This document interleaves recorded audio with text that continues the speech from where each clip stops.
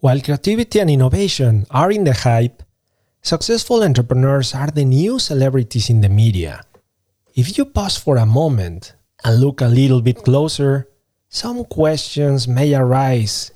How many years did it take these founders to become successful overnight? Or what kind of journey did they have to build and to grow their companies? Was it just talent, luck, persistence, or what was their secret? Did they enjoy the ride? Partially, totally, or not at all? It seems to me that entrepreneurship and actually business is way more than just following techniques or frameworks, or even reading books about business, marketing, finance, or attending an MBA. Business is personal. Could it be that business is an art? Business artists learn how to channel their purpose, vision, and talents, while navigating the proper strategies and tactics in their companies to impact the world for good. No more business as usual. I'm Ramon Estrada, and this is Business is Art. I'm Ramon Estrada. I'm a scale-up strategist helping founders and their businesses grow. And I welcome you to Business is Art. This is a show about successful entrepreneurship. Unlike other shows about successful entrepreneurship, only we dig into the founders and leaders' journey from purpose, mindset, strategies, and tactics to making an impact and achieving exponential growth.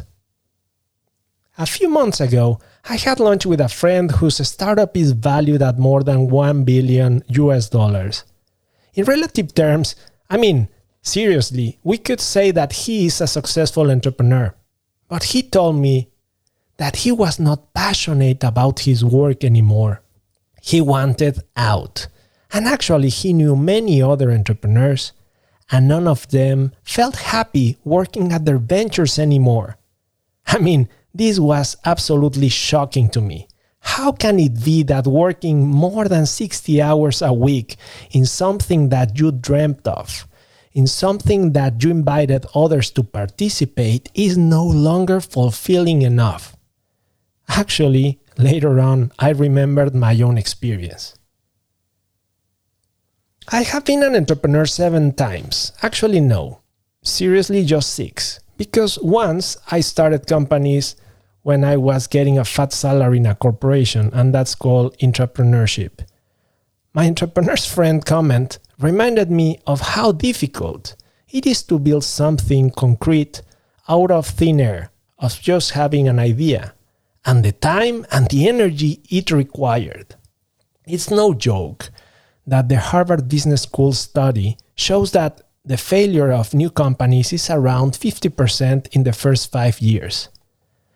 And I truly believe that the problem is that the entrepreneurs lose track of the purpose of why they are building this dream and how this dream is deeply connected to them, to their values.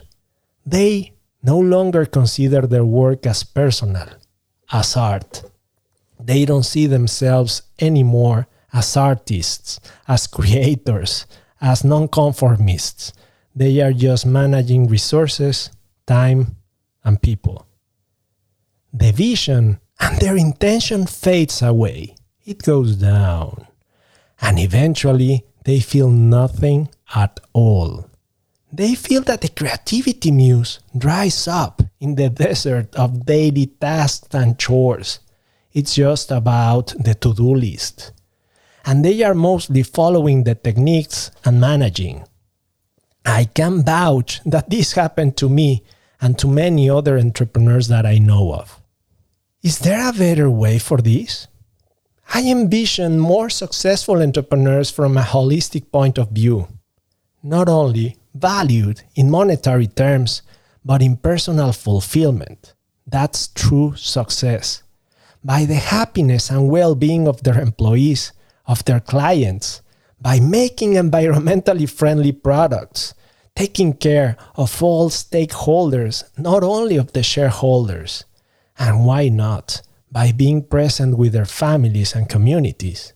But it all starts starts with an energized and powerful entrepreneurial mindset by getting rid of the busyness of being busy. The stillness for an open space is required, and it allows seeing the big picture again and the awareness of where these entrepreneurs are and where they want to go with their organization.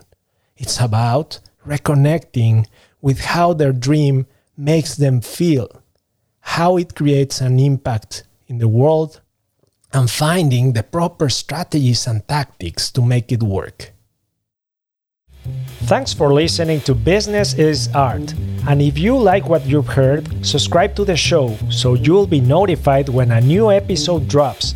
You can also check for more free resources at businessis.art or check your show notes for a link. Godspeed!